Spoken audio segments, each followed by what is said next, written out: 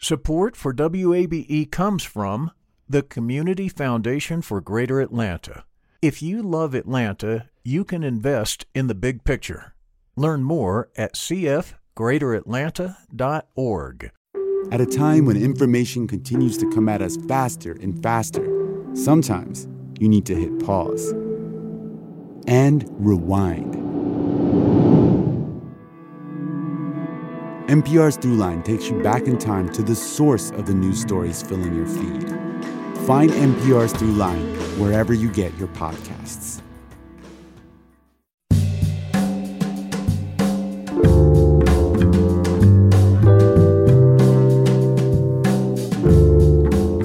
From WABE in Atlanta, this is Closer Look. I'm Rose Scott. Coming up on today's program, Governor Brian Kemp has his proposed budget for the state, and the agencies, well, they have their needs as well. So we will hear what lawmakers were told this week.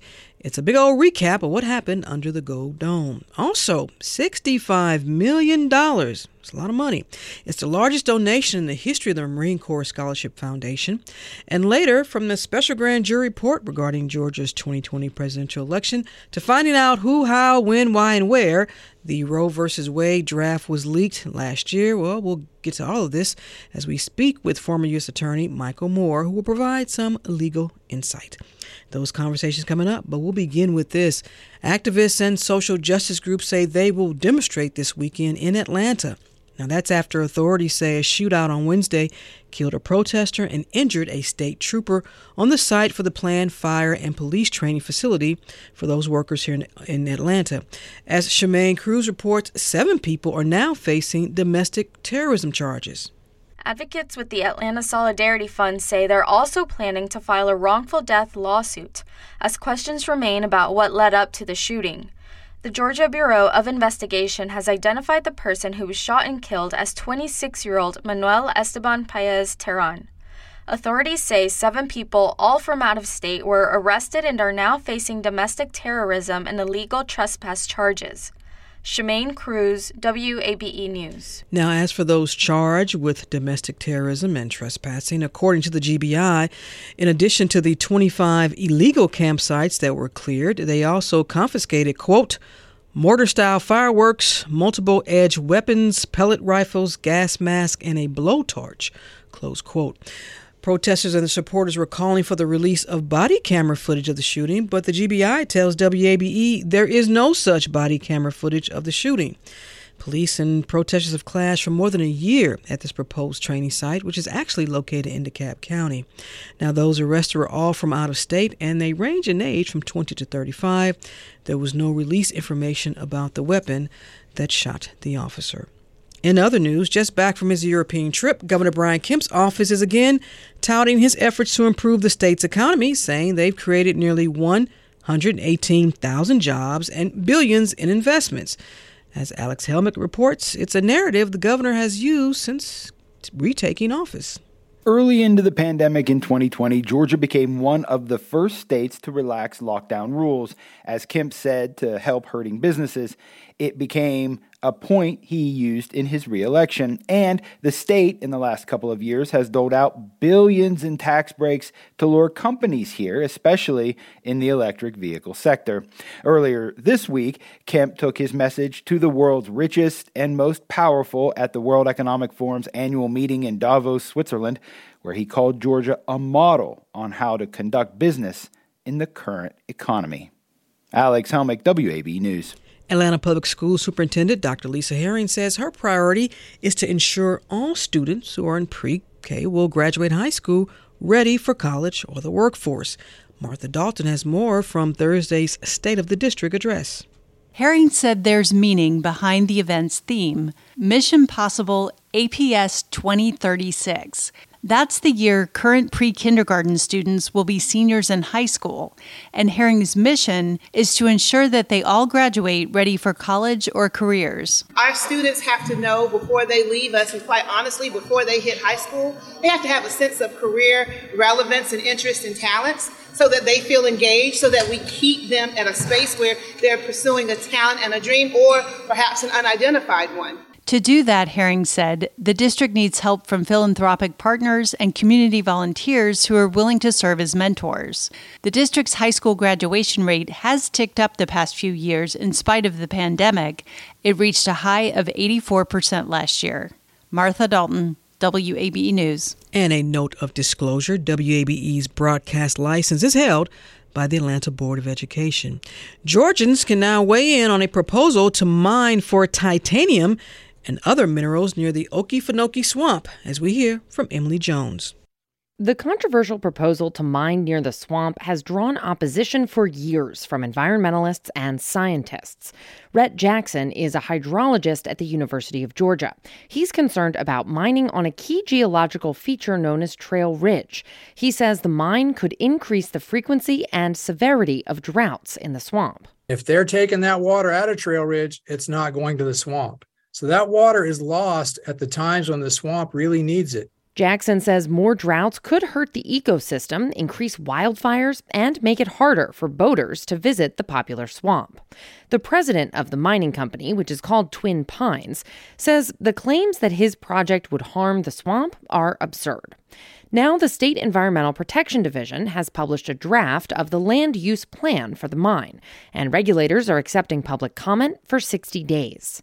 State Representative Darlene Taylor tried to ban mining on Trail Ridge last year, though her bill failed to pass. She says she expects many people to weigh in. This is a very unique opportunity for the state of Georgia and our people to save that property. It doesn't need to be mined. Taylor says she plans to introduce another bill to block future mining on Trail Ridge. Emily Jones, WABE News. And coming up next, what happened under the Gold Dome this week? And you can count how many times I say Gold Dome. We'll check in with our WABE politics reporters. This is Closer Look. We're back in a moment.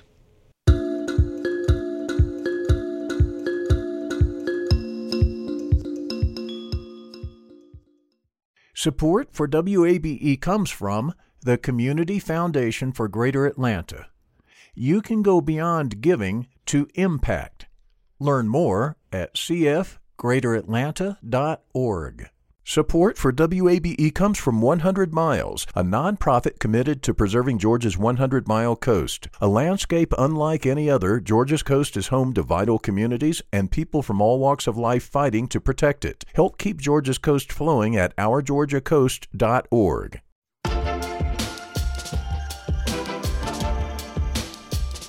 Closer Look continues from WABE in Atlanta. I'm Rose Scott. Sure, it's a cliche, but it's never a dull moment under the Gold Dome.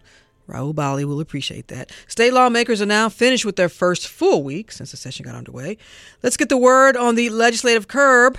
Daniel Razel will appreciate that with our WABE political reporters, Raul Bali and Sam Greenglass. Welcome. I think I've had maybe a couple dull moments, but I hear you. You've had some dull moments? Some of those meetings, you know. Now.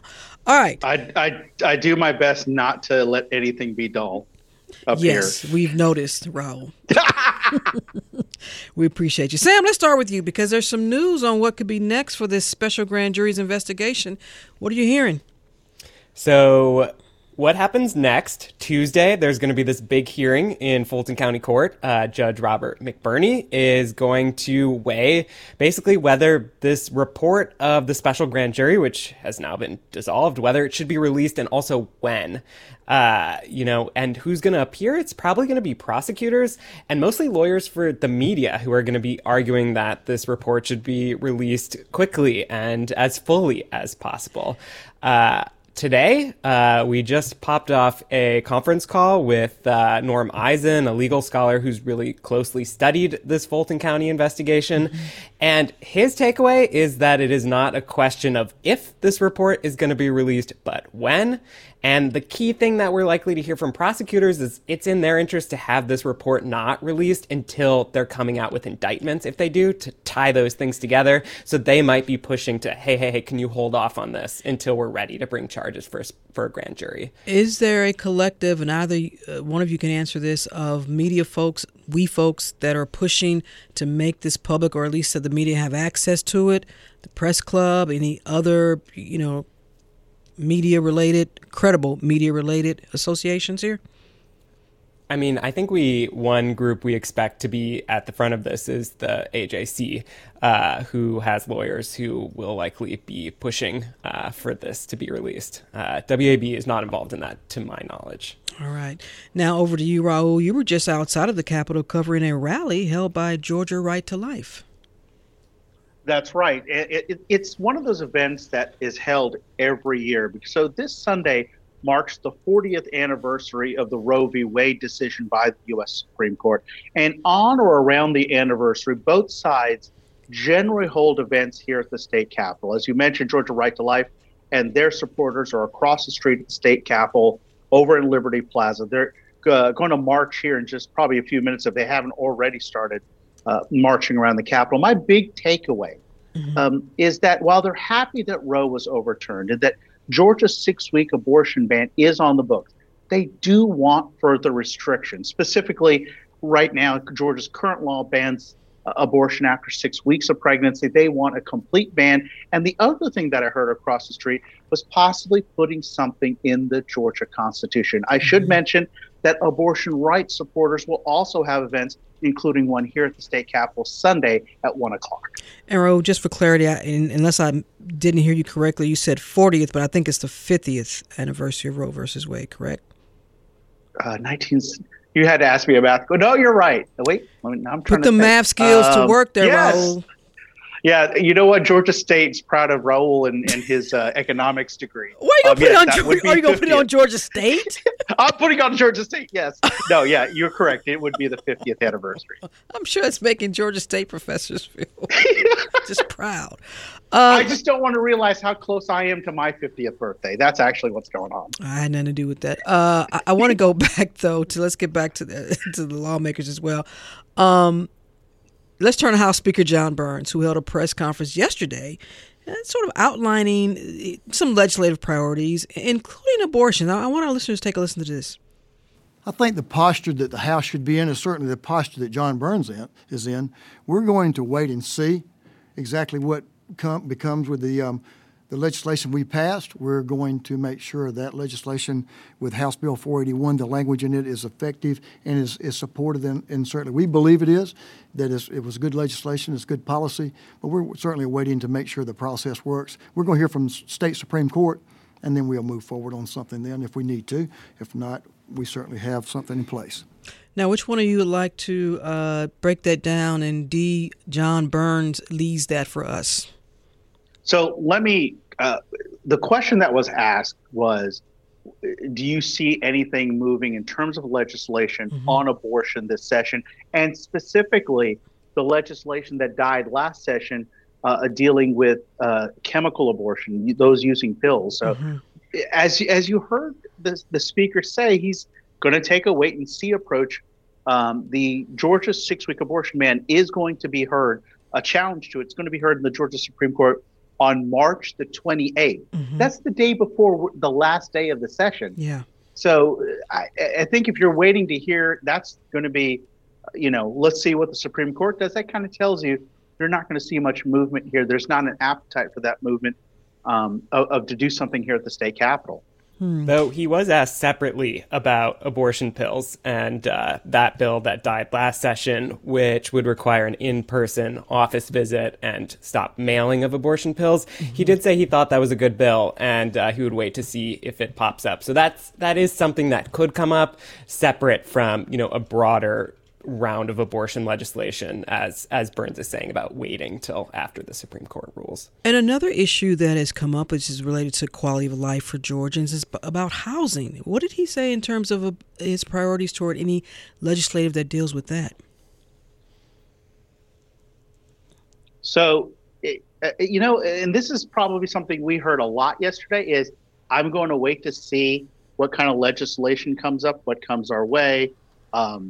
But on housing, the interesting thing that I took away in that conversation, that was actually the question that I asked the speaker during the press conference, is he doesn't want to get involved in the decisions on zoning and code enforcement made by local governments. That's what he said. But that's what I'm watching for when it comes to corporations buying homes or building neighborhoods, or what happens with housing affordability, because there is an absolute realization in the Capitol that if the idea of, and you heard that in Alex Helmick's story in your newscast, in your news brief, is Georgia's economic development, could be challenged by having enough workers, whether they're, produced here in Georgia or brought in here into Georgia, and where to house them. Those are two challenges. And so you've got lawmakers and the governor looking at how do you deal with this? Sam, what about you? Any priorities or measures that you are also hoping to see or waiting to see and hear what the speaker has to say? Well, I think one thing that Raul and I both noticed from sitting in this press conference this week is that answer that you mentioned, we'll wait and see. That's interesting. There's discussions. We heard that for almost every policy issue that was brought up, not a whole lot of specific pronouncements or drawing a line in the sand about where he felt about issues. So at least it seems to me in this first term of his speakership, I'm expecting that a lot will be directed from the governor's office in terms of the budget priorities and things of that nature. Burns was kind of, whether it's that he's holding his cards close to his chest or he's letting, the governor's office determine the priorities in these next few months. That was certainly the takeaway that I had this session. Well, as lawmakers are starting to hold these budget hearings this week and with agency heads, look from transportation to education and many more making their case, any ones that stuck out to you all this week in terms of what they're asking for? And I know with DFACS, that's a whole nother hour, but there's so many of these departments that are really making a plea to lawmakers saying this is what we need. And it's not always just money, but it's a big part of it. I mean, it's interesting because in some ways, these budget talks are kind of the most unvarnished view that we get to look into government agencies and what they need and what their challenges are in this moment. It kind of allows you to peel back the curtain of these broad, like, we're doing so great, we have all this surplus, rah-rah about the days ahead. And you see these little glimmers that kind of help illuminate some of the challenges that different parts of our government are facing. And two that stuck out to me, one, in the presentation of the Director of Public Health, Dr. Kathleen Toomey, she mentioned that over the pandemic, maternal mortality actually got worse in Georgia. And as we've know very well, it is already really, really bad in Georgia, among the worst in the nation. So that was one thing that popped out to me. And the other is in the presentation from Sonny Perdue, Chancellor of the University of Georgia system, that enrollment overall across the system is declining, and it's declined over the last couple of years. And he called it a demographic cliff that the system is facing that might end up leading to budget cuts. So two moments that kind of help us understand the underside to some of this happy economic news that we're hearing in other places. Yeah, the university system now was alarming. Raul, what about you? What, in terms of these agencies and their budget requests, what stood out to you? I'm always interested in the questions that lawmakers ask. And it wasn't a budget head, but it was the governor's state economist. And when he wrapped up, there were and we already just talked about it, so many questions about housing and what to do about housing. I don't remember this many questions up here, and I think I mentioned to you on a previous show, you keep hearing about housing and what to do about it. It's like other issues. People know that something needs to be done, but then the next question, what to do about it. And then the other thing, when Richard Woods, the state school superintendent, was up on the dais, he was asked about the QBE, which is the basic funding formula for state money for schools. And he was asked, hey, is it time to overhaul it? Well, again, you hear this all the time. Yeah, it's time to overhaul it. The one thing he did say is he would hope for a piecemeal approach, a little at a time, to see the effects of those changes. Look, the discussion is, is it time to change the state formula that is 40 years old on education and how it's funded? You hear the answers generally yes. What to replace it with? You don't hear that answer as often. And Raul, I have to ask you this. Buckhead cityhood, I mean, is it still on the minds of some lawmakers? What are you hearing? It's not a big discussion up here, at least not yet. I think it's just one of those things where once the bill drops, maybe the conversations get going. it mainly is people asking me, hey, have you heard anything yet? I just haven't yet. It's if the bill gets dropped, then we'll see where it starts going. All right, and before we go, listen, we're still very early in this session, but you all, I hear there are a lot of bills that are in the works.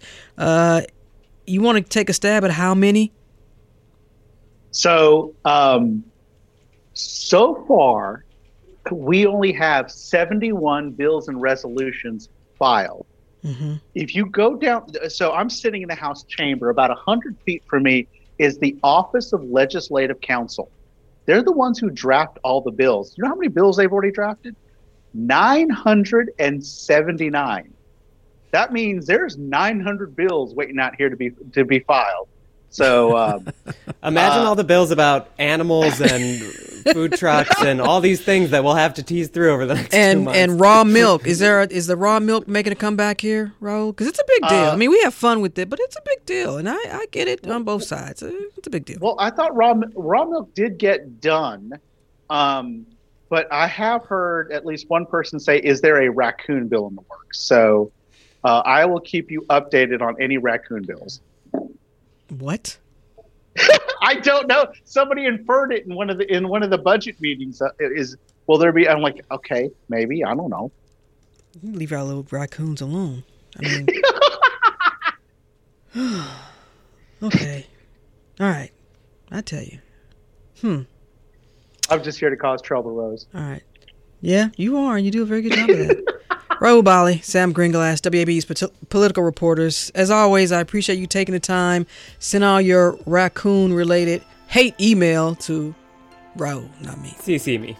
Just CC me. CC. Thanks, Rose. Thanks, Rose. Take care, fellas.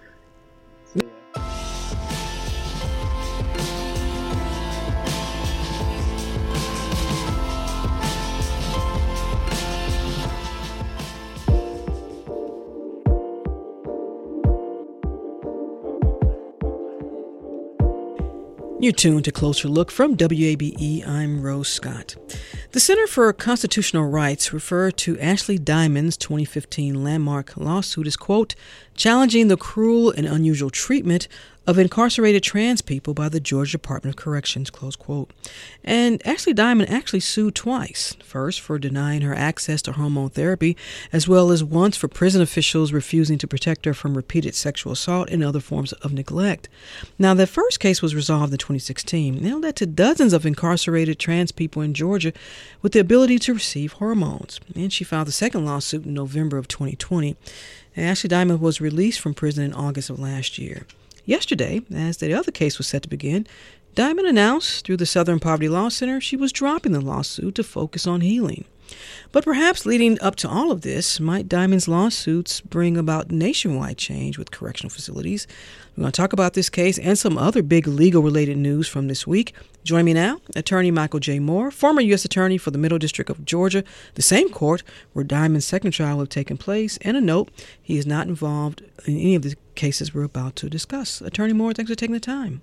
Well, it's a pleasure to be with you again. Thanks, Rose. Lots to get to. Of course, you're not representing Ashley Diamond, but as a former U.S. attorney, what are your thoughts in terms of, and Ms. Diamond has obviously the right to do this, but the change of heart here, in this sense, opting not to go through with the second lawsuit here? Yeah.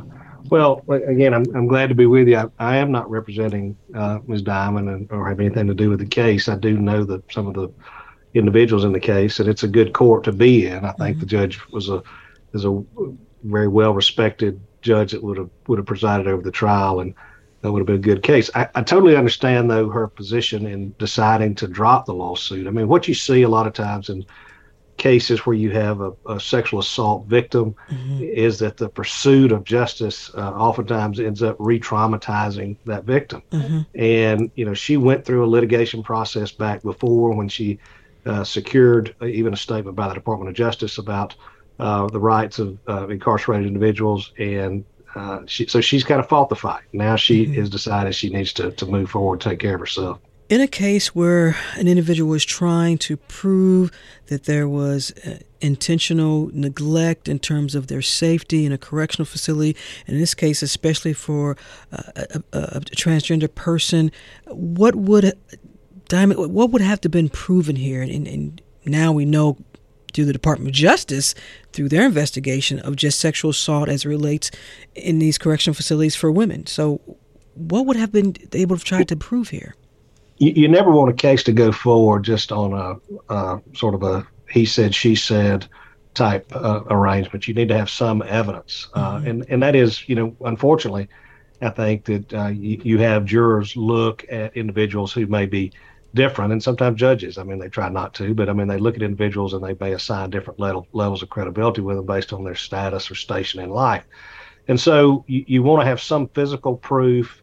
That could be in the form of medical records. It could be in the form of photograph injuries. It could be in the form of contemporaneous notes or reports that were made at the time that the assault took place, sometimes with the medical staff, sometimes reporting to a prison guard.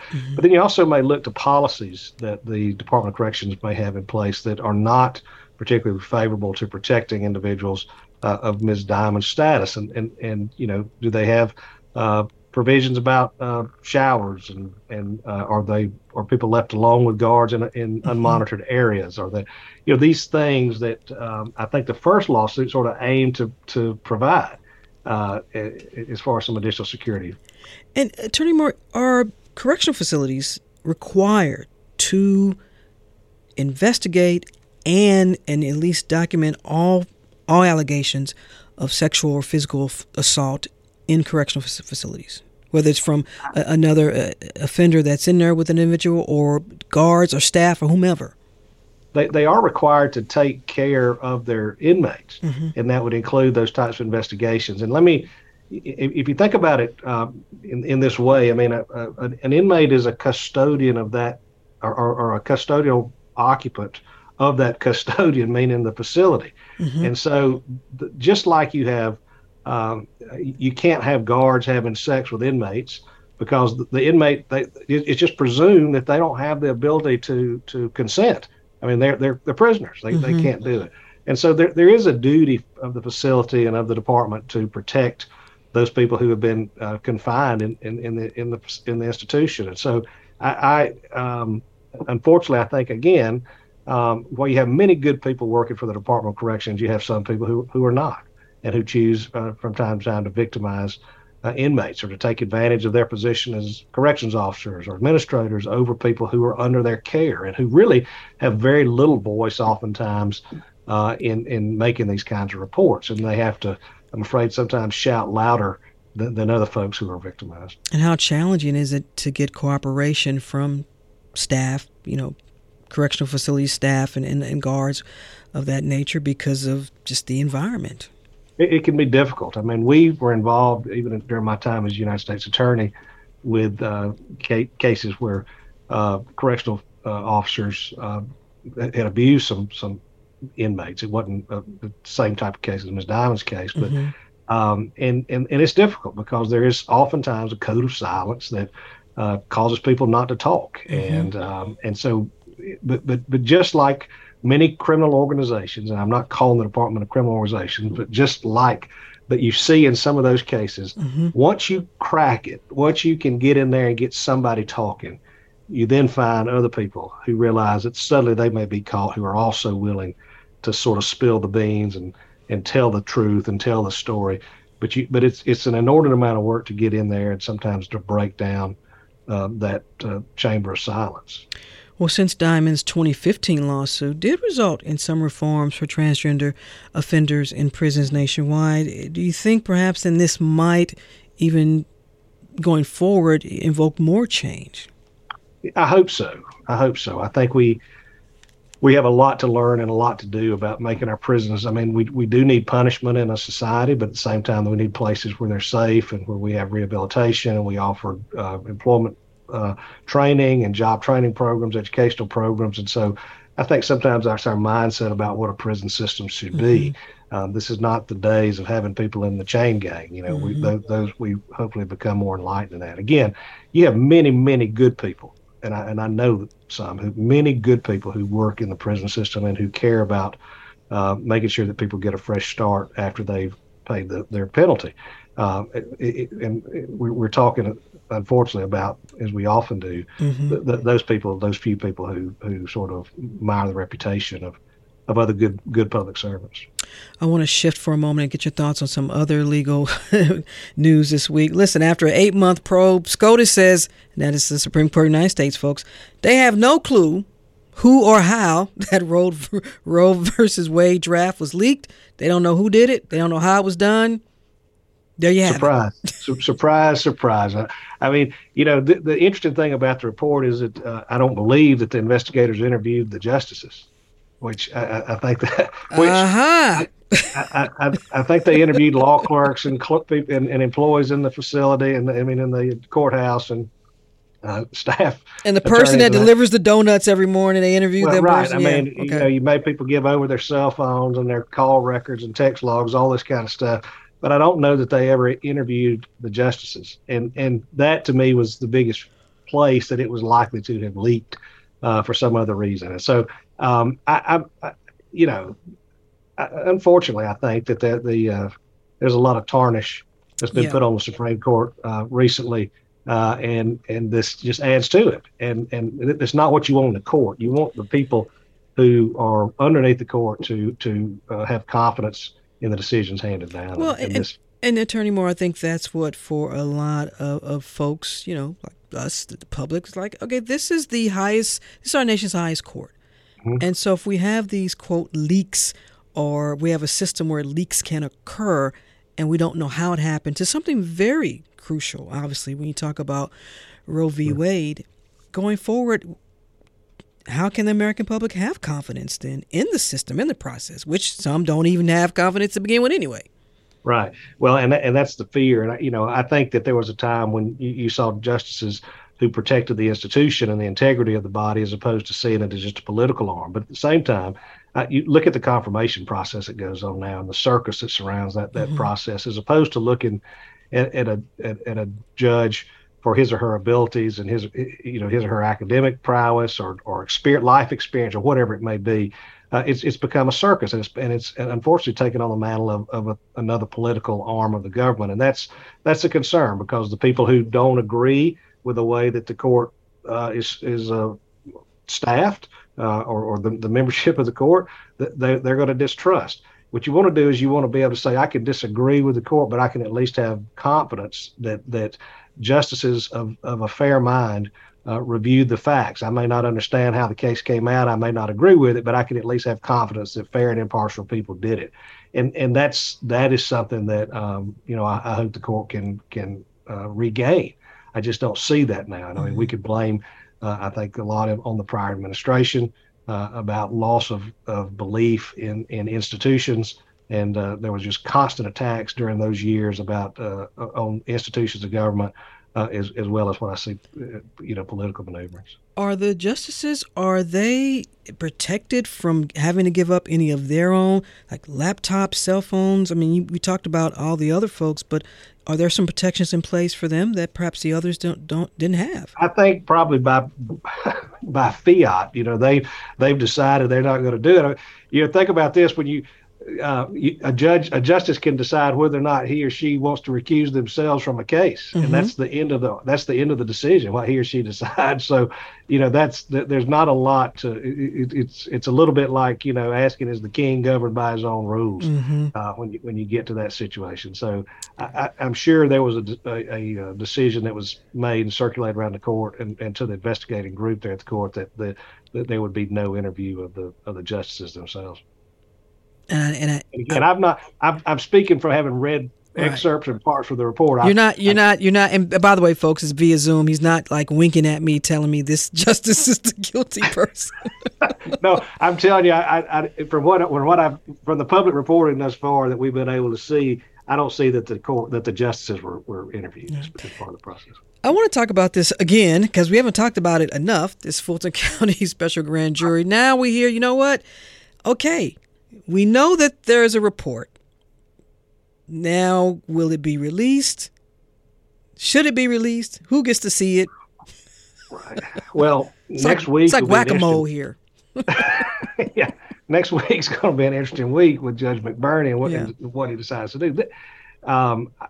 I've got really mixed feelings about it. I mean, on the one hand, I think that it would be good for the people to see that the time and treasure of the government and the district attorney's office and the court system has been put to good use so they could know exactly what this special grand jury found. Mm-hmm. On the other hand, I think that there's great value in keeping grand jury investigations secret. And that is because for people who may be named in an investigation and ultimately are not charged, and that happened, not to take the Trump case out of it, but in any situation, you don't want to ruin somebody's reputation if in fact they're not charged with a crime. And so when you release a full report, the grand jury may in fact say, well, this special grand jury may have said, well, we think that, the DA should charge A, B, and C. Mm-hmm. And the district attorney says, well, I'm only going to charge B. Mm-hmm. Well, suddenly A and C have their name out in the public as people who a group of citizens felt like should be charged with a crime. They may not, but that's within the DA's discretion, and that's within her consideration mm-hmm. of the law and the facts and the application of specific facts to specific laws. And so there's a reason to keep it secret. But I fear that a lot of the stuff that's gone on with the Trump administration, even these investigations, has sort of turned normalcy on its head. Mm-hmm. We're now making decisions about how to react to situations that are not normal. And we can't change our norms and we can't change our safeguards simply because we're dealing with a situation that is so abnormal to what we've seen in this country. Well, and it was abnormal for a district attorney office to file charges against a former sitting president of the United States. Right. If this indeed does lead to this report being published, being whatever, that does set a precedent moving forward. And right. My goodness. No question about that. And it will be something that is completely off the norm. And it's a concern again. Do we want to have a country where presidents and former presidents are indicted by local elected officials? Some could say that's a good thing. I may take a different view of that. I worry about, for instance, having a president, and in this case, you got a Democratic president who may say something in a jurisdiction and a Republican DA decides they're going to charge. It causes us to question that. And that's one of the benefits of having the Department of Justice, which is seen generally as more apolitical because you have career employees and not elected officials who campaign on certain things. Fani Willis has her hands full either way. And she's a good lawyer and an experienced prosecutor. What's interesting is that we are just at the beginning of this case if she decides to indict, because mm-hmm. at that point, then we're going to start seeing the motion practice. We're going to start seeing appellate decisions. We're going to start seeing everything taken and challenged to the appellate courts and up through the Supreme Court. And so we really have had 2 years of work and a year of the special grand jury, but 2 years since the election. And we're really just at the beginning of this race. And so we'll see where we go. And finally, of course, this week's the state trooper and the protester shooting death that took place here in Atlanta. Now, there's no body camera footage, according to the Georgia Bureau of Investigation. Once again, this is starting the debate over having, a non-law enforcement agency investigate all of these, quote, questionable police-involved shootings, and especially when there's death or serious injury. What do you see going forward with this? Because, as I read earlier, this is a mess.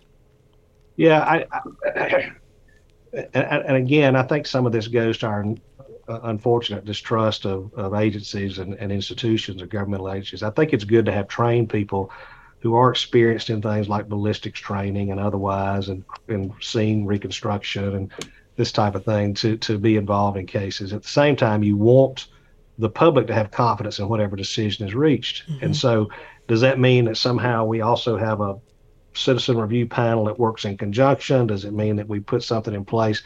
I don't want us to get to a point where we look at an investigative agency like the GBI and say, well, they can't review this because they may say something, they may be impartial. We ought to be able to look at it and sometimes having a good prosecutor. I always think that it's important for a DA or a prosecutor to come out, U.S. attorney, sometimes to say, this is what I saw.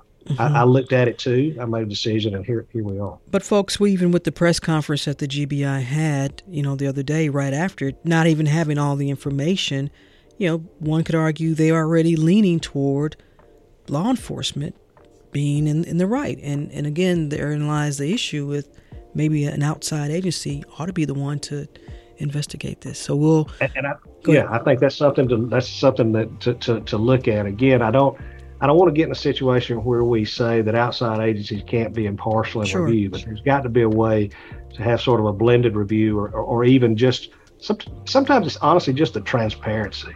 People, I've found that the jurors and courts and the public can be very forgiving and very understanding if they just are told the truth and you level with them and say, this is what I saw. There's not all this secrecy and cloud and stuff, but we're not going to release that, not going to talk about this.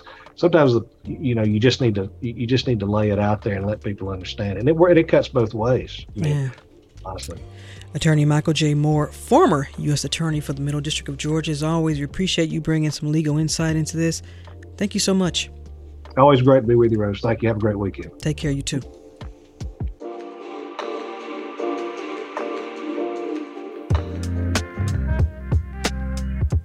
And Closer Look continues from WABE in Atlanta. I'm Rose Scott. $65 million. That is the largest gift to the Marine Corps Scholarship Foundation. That's a lot of money. It is the largest in the foundation's 60-year history, and half of it will also be used to establish the Brown-Huntner's Scholarship Foundation. If you've seen or if you've heard the movie Devotion, you might recall it's a story of the Navy's most celebrated wingmen, Jesse Brown, the first black aviator in naval history, and Tom Huntner, his fellow fighter pilot and friend. Join us now with details about this historic scholarship fund is the distinguished astronaut, I'm just giddy, former NASA Administrator and retired Marine Major General Charles F. Bowden Jr. Welcome. It's a pleasure. I need that jacket. It's good to be with you, Rose, and please call me Charlie. I love, are you in Atlanta? I am in Atlanta. My wife and daughter are both honored graduates of Spelman. My daughter is actually from Spelman and Georgia Tech, and did all her stuff there before she came to Washington, D.C. to be a plastic surgeon. All right. We love our Spelman folks and Clark and Morehouse, because I'll get an email. Well, my mom's a graduate of Clark Atlanta U back when it was Atlanta U. She got her master's in library science from there. That is what's up. Listen, when you first heard about this $65 million gift, and we should note it's coming from the FedEx founder, Fred Smith, when you heard about this, what went through your mind?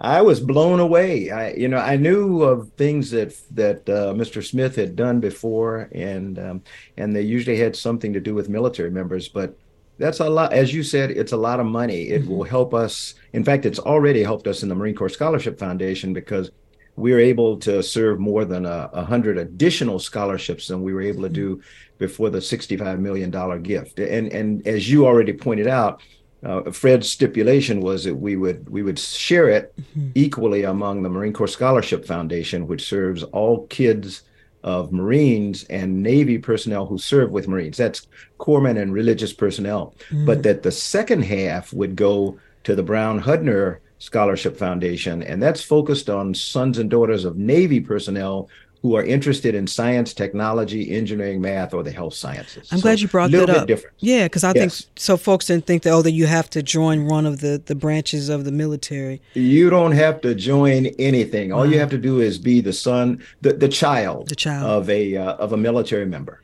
Navy or Marine Corps. Let me ask you this, because you had over 100 combat missions during the Vietnam War. Which means I'm old. Now, see, I didn't say that. But, when you think about, obviously, the so many careers within the military, and where folks, I think you have to somehow be in some type of combat battle or whatever, but this really will help so many youth who can go in so many different directions within this branch of the military. Exactly. And Rose, another point that is really important. We don't pay attention to race, or religion or creed. And you being there in Atlanta and being a person of color, you're very aware of the fact that our kids frequently get left out of these kinds of scholarships. If you look at the pictures of the kids that are receiving these scholarships, it's like America. And that's what I love about it. That's not an intent. It is actually the big intent is to serve as we promised all of our military members, we have their back and we'll serve them, and we're serving them by educating their children. But it does give our kids an opportunity to get an education where they might not otherwise do so. Well, in this space where everyone's concerned about DEI and access and creating a pipeline of candidates that are diverse in whatever said field, when we talk about recruiting and training the next pipeline of aviators and astronauts dear to you, that's important. It's critically important. You know, today we don't have, none of us are satisfied with the representation among the aviators in any of the services. But since I'm a Marine, I'm particularly disturbed by the fact that I'm looking for kids who can follow me, and kids who happen to look like me, and we aren't doing a very good job of that. And so the Brown Hudner Scholarship Foundation will hopefully help us to bring some of those kids along, because they've got to be interested in STEM courses. Whereas the Marine Corps Scholarship Foundation, they can major in anything they want. We just want them to go to school, study hard, and do well, and come out and make a difference in the world. So a slight difference between the two scholarships. But when you talk to young folks, and I know they have a lot of questions, you know, what are those questions? I imagine one might be, you know, I can do this. Do I have to be excellent at math? Or, you know, maybe my skills in this area, are a little lacking. I mean, what questions do you hear?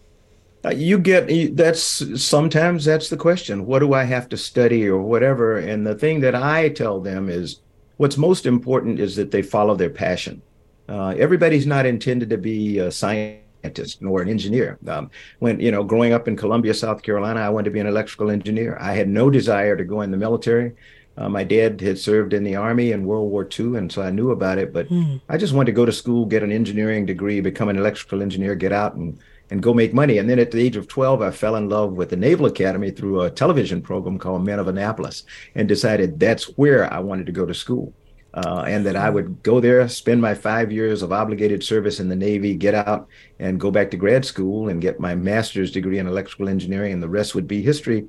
I fell in love with the Marine Corps through my first company officer at the Naval Academy, who was like my dad, tough but eminently fair. And I decided I was going to the Marine Corps.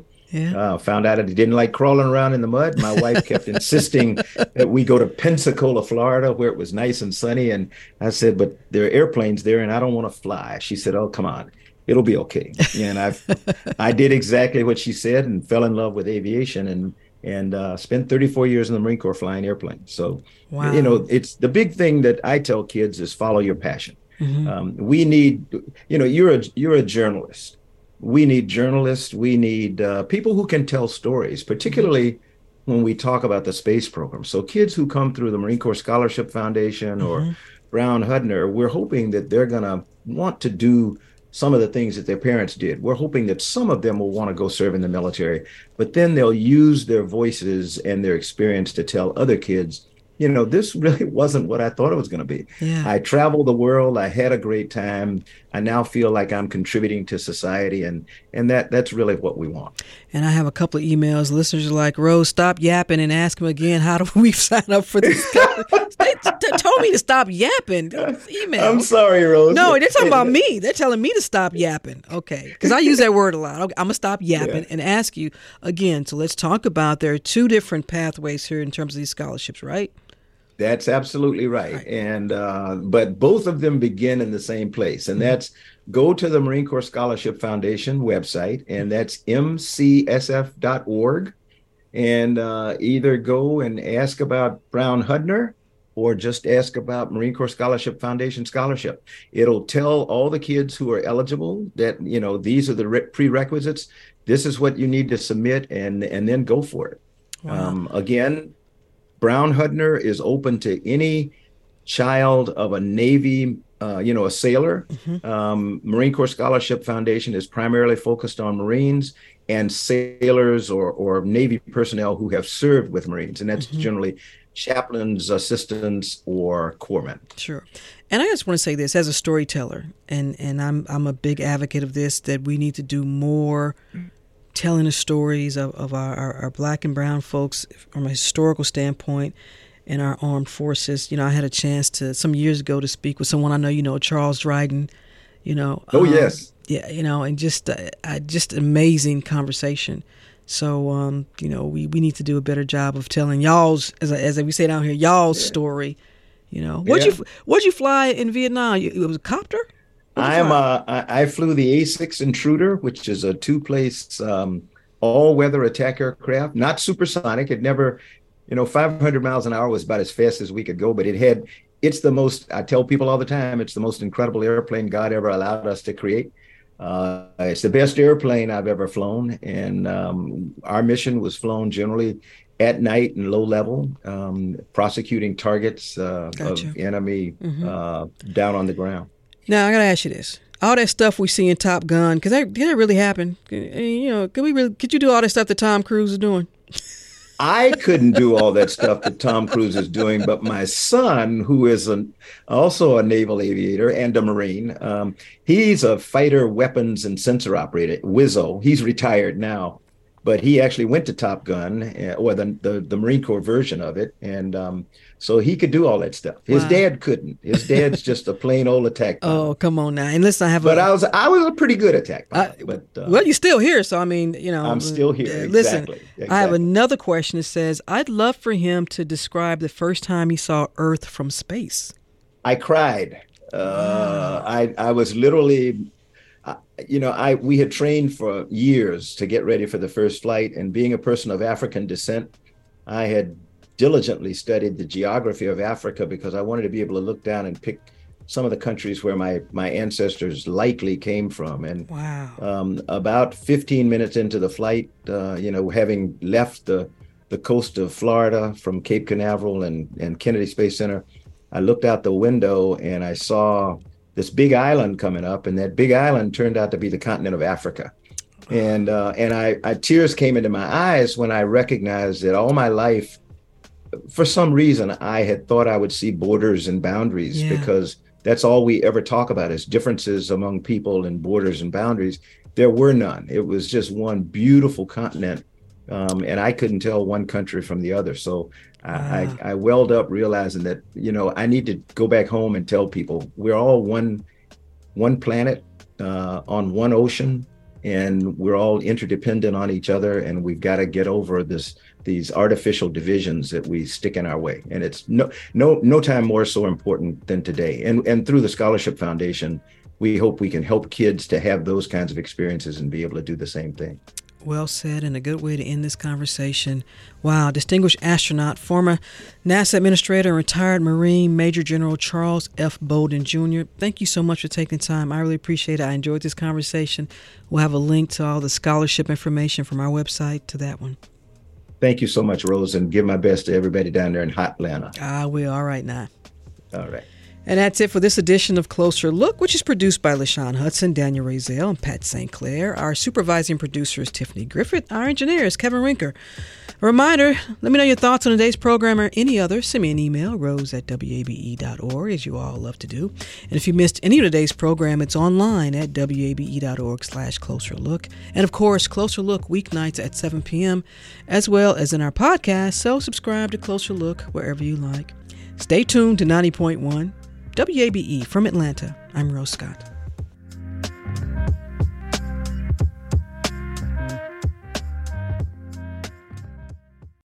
Ever wondered where to find the best dumplings in town? Curious about Atlanta's obsession with lemon pepper? Join us on Savory Stories, a new podcast as we uncover the untold tales behind Atlanta's culinary scene. From the roots of your favorite dishes to the creators that bring them to life, we're diving deep into the heart of the city's food culture. Listen to Savory Stories at wabe.org/podcasts or wherever you listen to podcasts. WABE.